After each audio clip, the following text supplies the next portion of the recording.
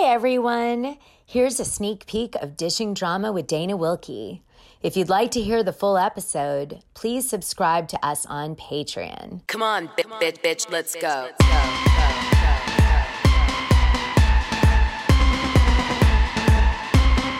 Come on, get ready, bitches. You haven't seen nothing yet. Come on. Valentino, Versace, Lamborghini, Bugatti. I got money to burn. I'm single and I'm naughty. Come on.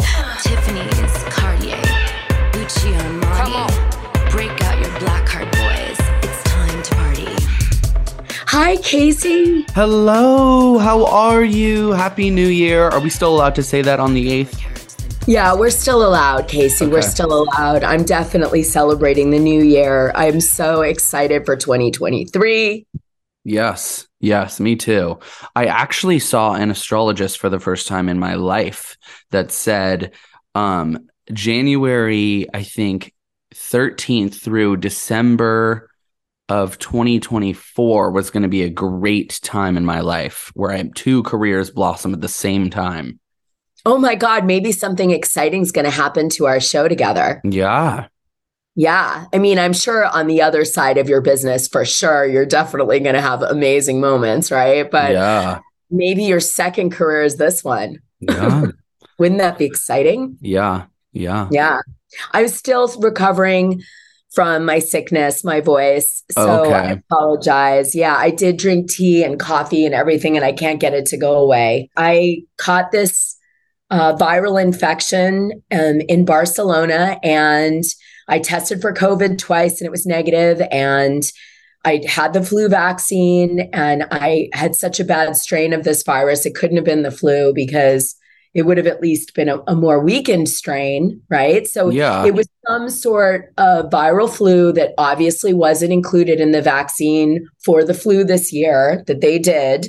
Mm-hmm. And it mimicked COVID, and it just was so hard. And I'm still feeling it as I make my way back to the United States. So by the time this episode airs, I'll be just walking in the door of my house again. Yay. Oh, love it.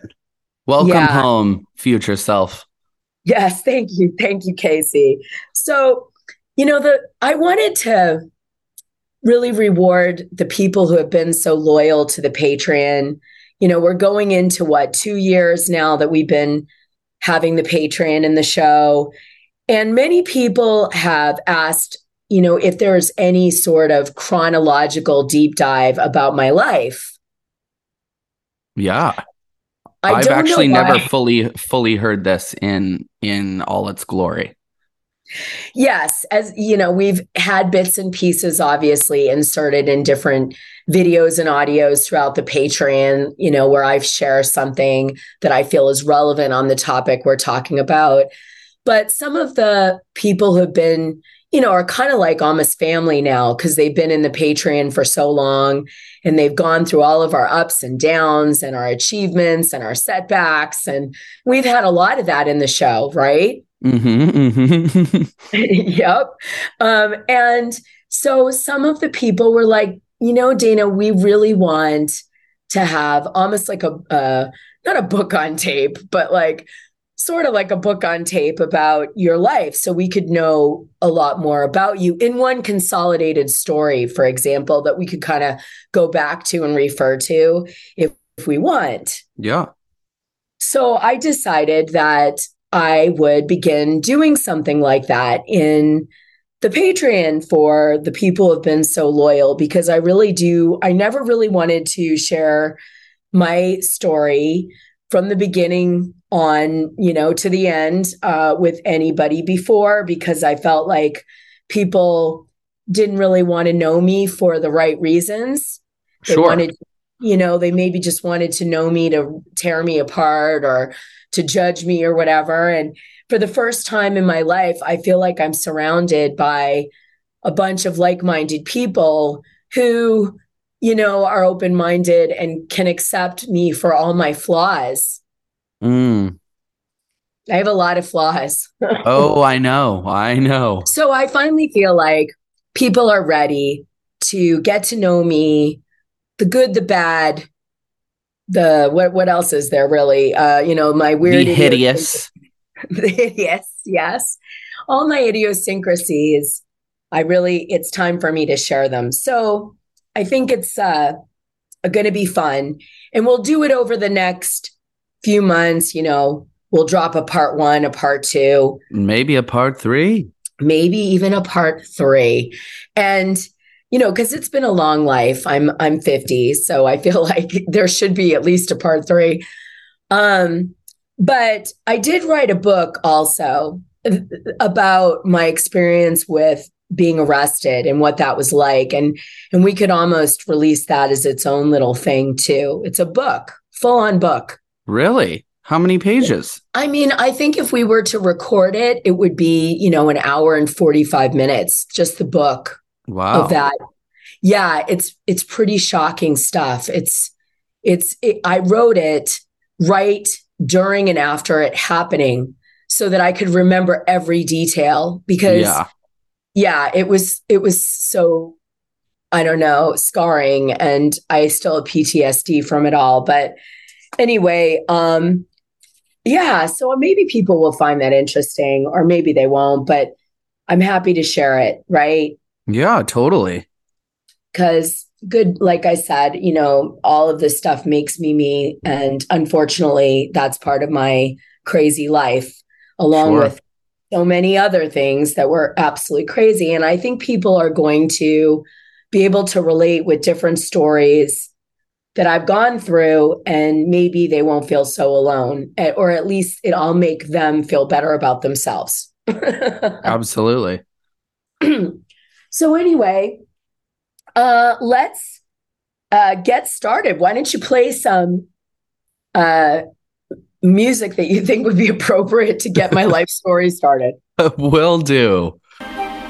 Like sands through the hourglass, so are the days of our lives.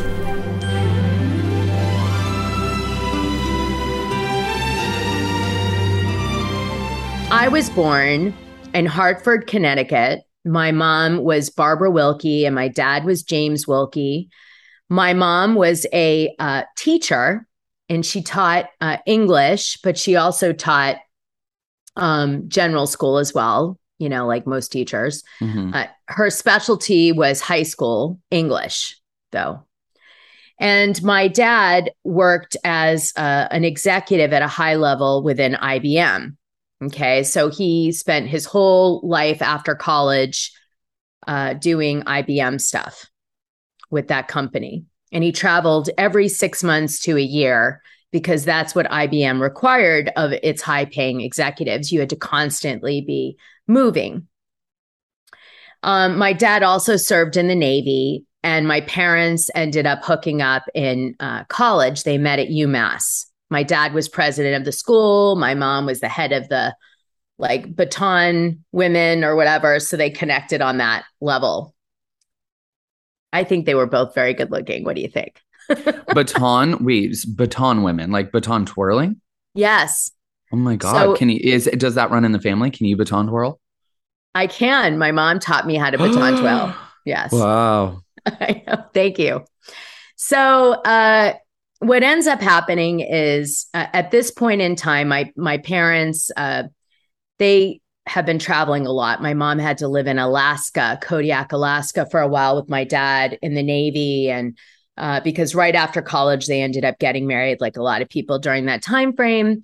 And, so she's traveling all over the world, and she's a typical Italian Bostonian woman, which, basically translate that you're very, very close to your family.